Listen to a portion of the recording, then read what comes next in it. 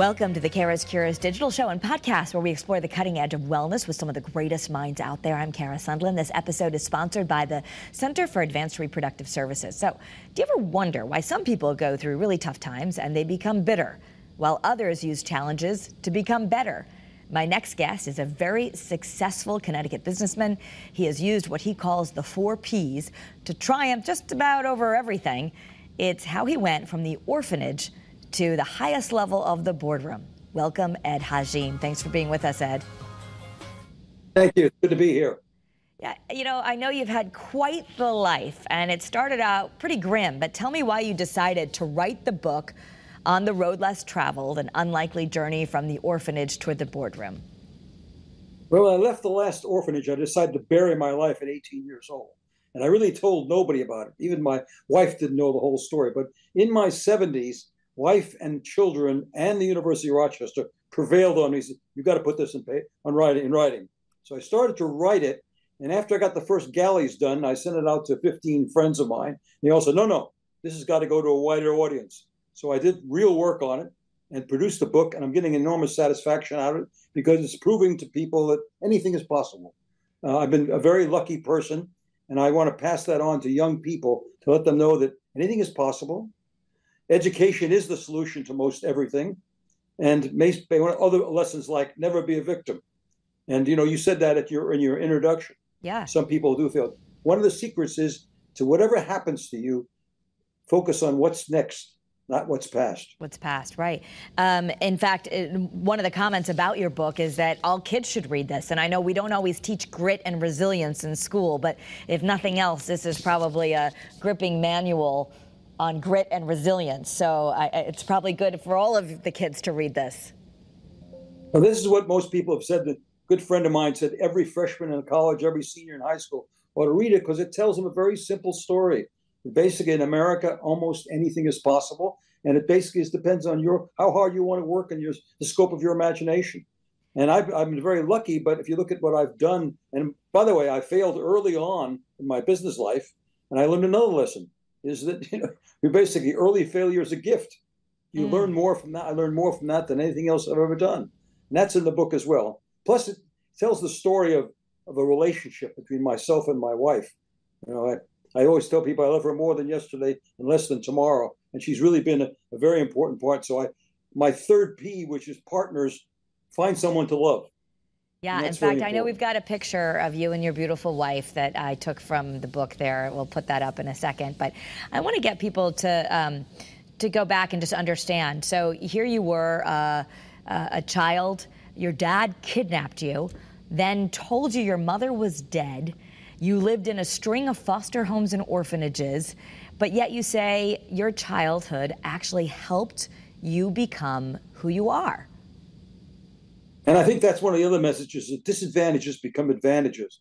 Think about someone who's been in 18 or 20 different places, in hotel rooms, motel rooms, orphanages, foster homes. The YMCA on 34th Street in New York. What do you develop? You develop adaptability. You understand change. You actually sort of seek change. So that helps you throughout your entire life. You're not afraid to take the next step. It also gives you resilience. Resilience is a muscle. Once you've gone through some difficult times, the next one is not as difficult. Gives you self-reliance, perseverance. It also gives you some negative stuff like anger. And you got to make sure that if you have negative stuff like anger, that you direct it toward making yourself a better person, not direct it externally to other people. That's one of the most important things. But that was it. My father kidnapped me, and he basically abandoned me 3 times in my first 18 years. But I loved him very much because he was all I had, and I was all he had.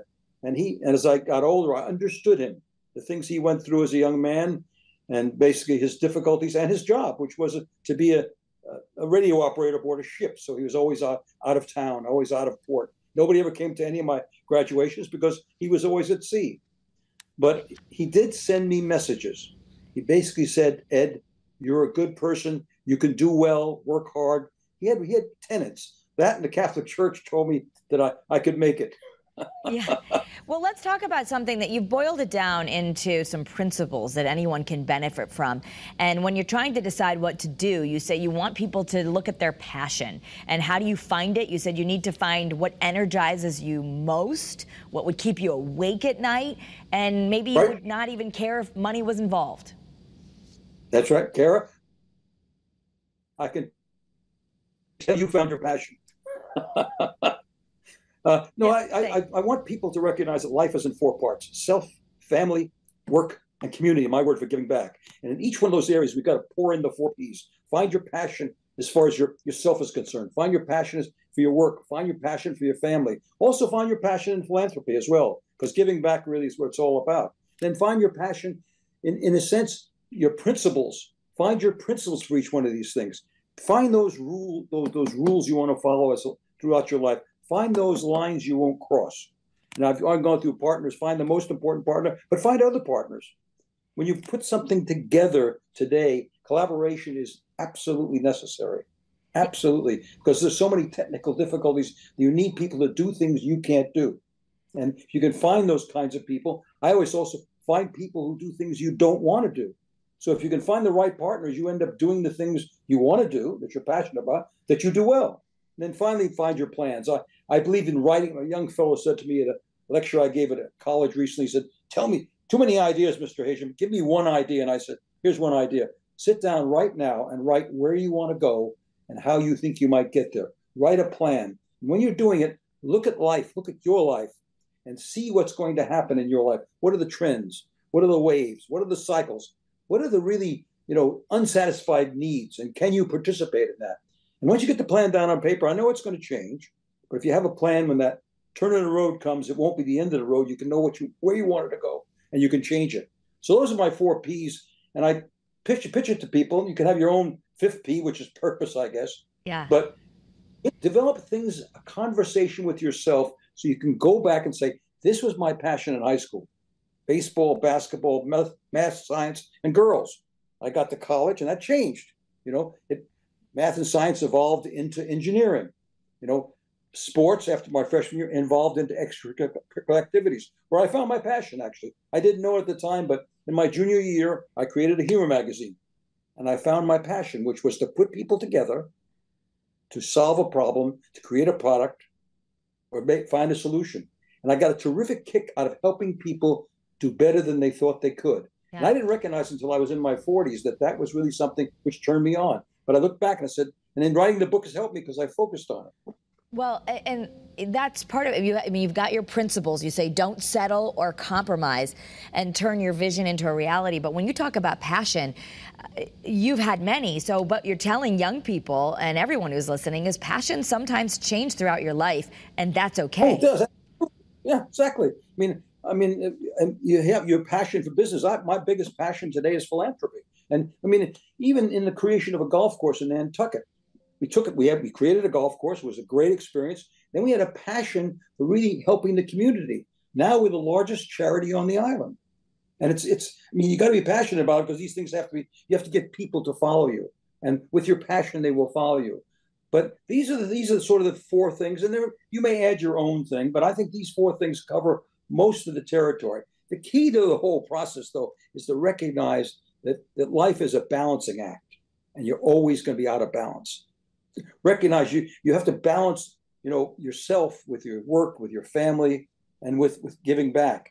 And by the way, if you focus, automatically you get out of balance. And so you got to pay attention. So if you spend 6 months working very hard, make sure you take your wife to dinner and your kids on a vacation, and make sure you let them know that that's a problem. And I always kid about that. We created a vacation, which I recommend to everybody, which is a boat trip in the Caribbean. The key to that is in the evening, no one can get away. They're stuck. They got to talk. They got to get it through. And we used to do that every other year. And it was really very good. Actually, had each one of the children and myself read a book and talk about a book. They're like, Who Moved My Cheese, or The Secret, or If. Think of little books like that. But those are the kinds of things that you come up with over time. And that's why, at my advanced age now, I'm playing the 17th and 18th hole of the course.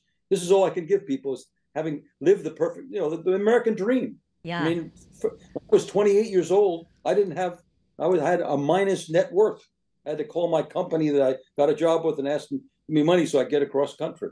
So, it's been a great run. And I think that when you have a great run and you have a chance to give back, you have the near perfect life. So you are the American dream, the embodiment of that. I mean, you came from an immigrant family. Your father faced anti-Semitism. There were all these things that happened to you as a kid that would have broken some people. And having come out of the pandemic, where many people are feeling broken, what do you think is a secret to turning these difficult things into advantages the way you did? That's the famous two words. What's next?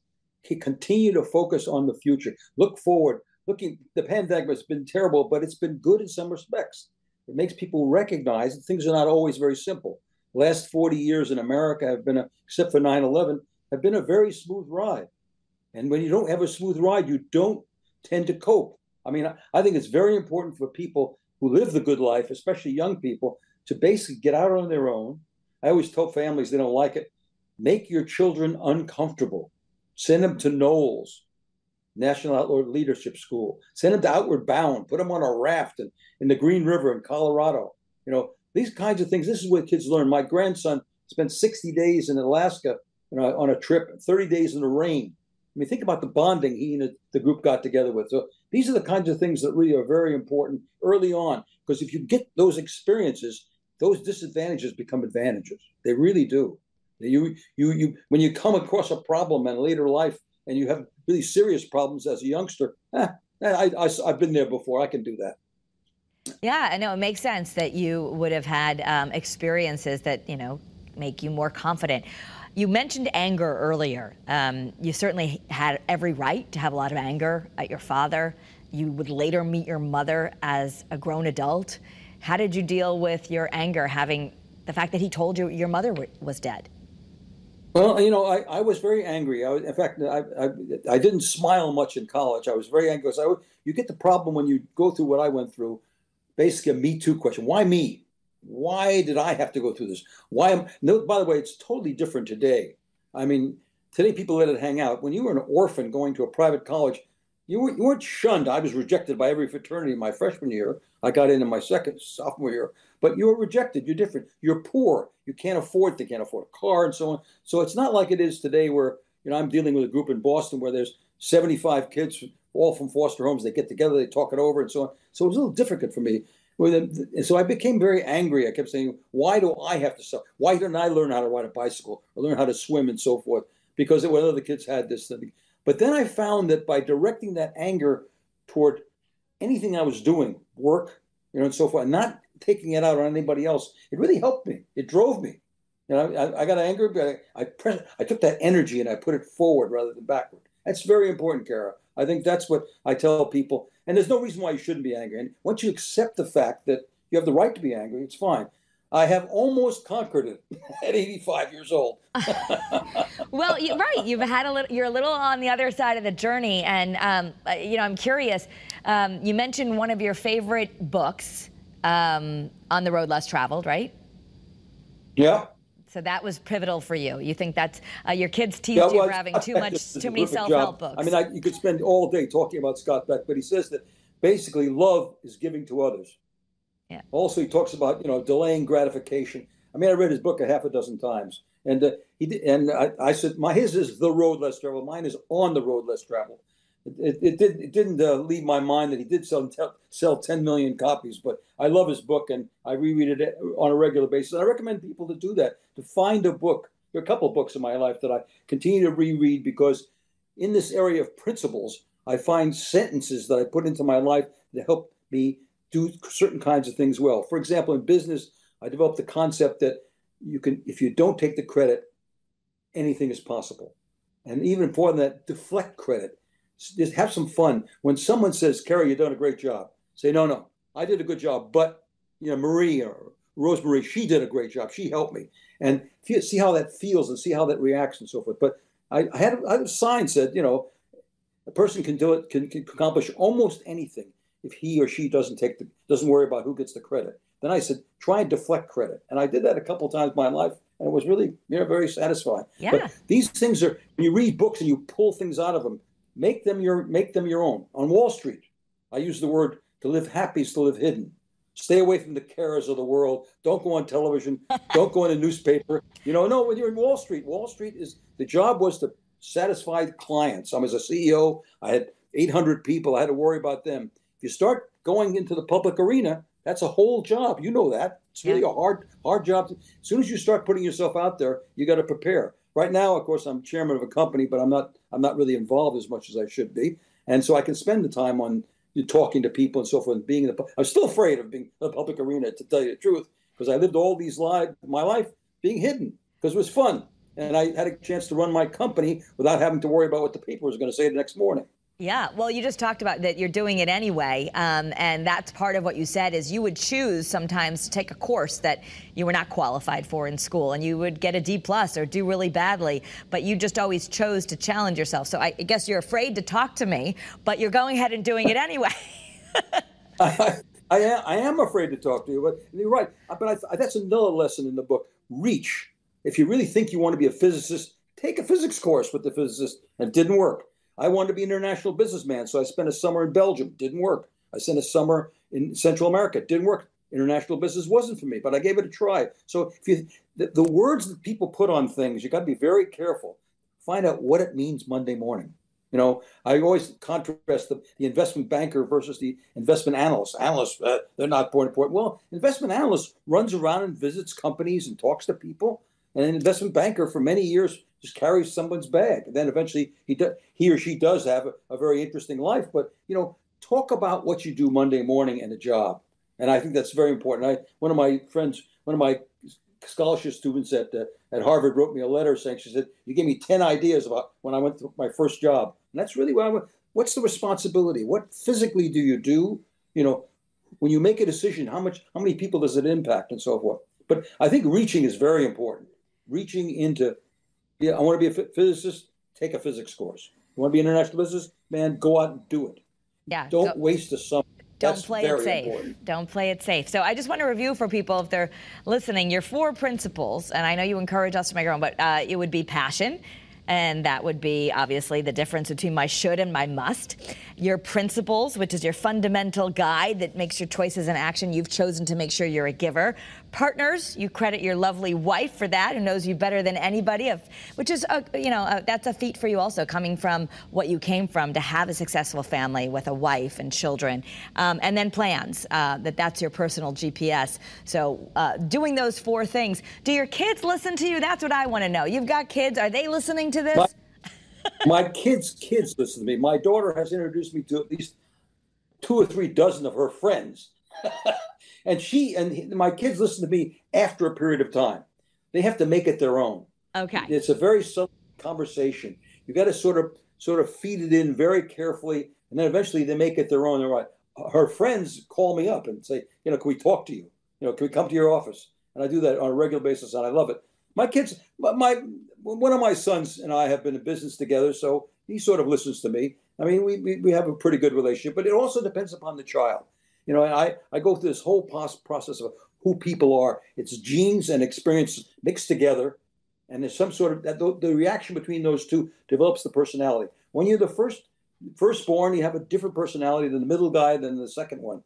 So the middle one listens to me. We've been in business together for 20 or 30 years. My daughter listens to me, but in many respects, you got to feed in anything you say to them very carefully. But they do provide all of their friends that talk to dad. Come and see you. Yeah, they don't want to admit it. But it's hard. It's very hard. Right. They don't listen. They read my book, though. I give them credit for that.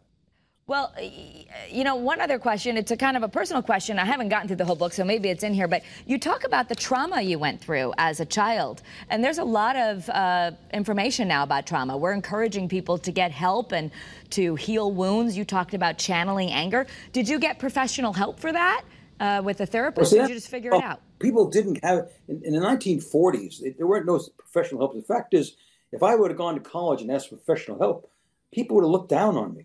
Okay. Think about it. Yeah. So I became very self-reliant, which was a mistake. I didn't try.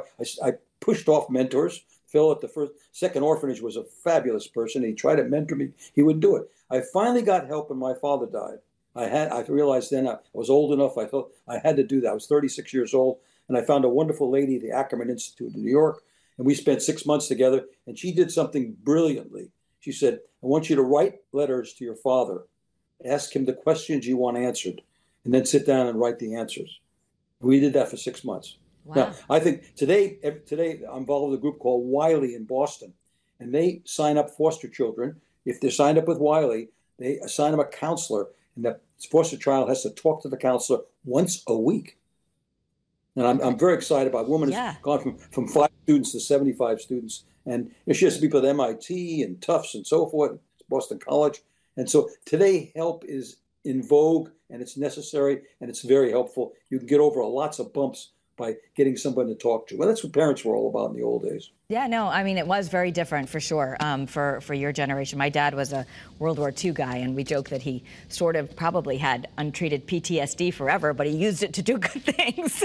So it's nice that it's different now. And I love that you said you actually did get help in your 30s, but hopefully if people read this book and we're raising teenagers, this is, again, On the Road Less Traveled, an unlikely journey from the orphanage to the boardroom. I love that your own children wrote it, but we don't have to wait till we're in our 30s. We can learn from your principles, right, Ed? Thank you, Kara. Thank you so much. Yeah, it's been fun. Yeah, I think they can. They can glean from it.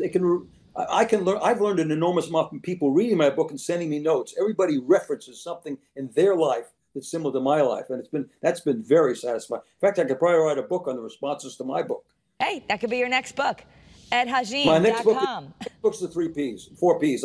I've actually got the book printed, and we're ready. I want to expand that. I want to expand it into something. It's an allegory. It's about a young man who goes to an island, meets an older man, and they go to the Village of Passions, the Village of Principles, Village of Partners, and the Village of Plans, and they talk throughout the entire time.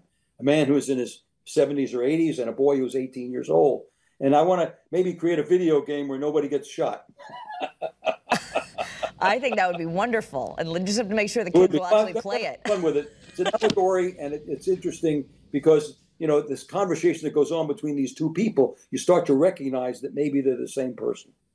Oh, I love it. All right, so we can get your book anywhere, and I love that you've shared your whole life story and that we can glean so much information. I think it's so important to get the wisdom from people like you who've lived a long time and an incredible life. So thank you for sharing your time with us.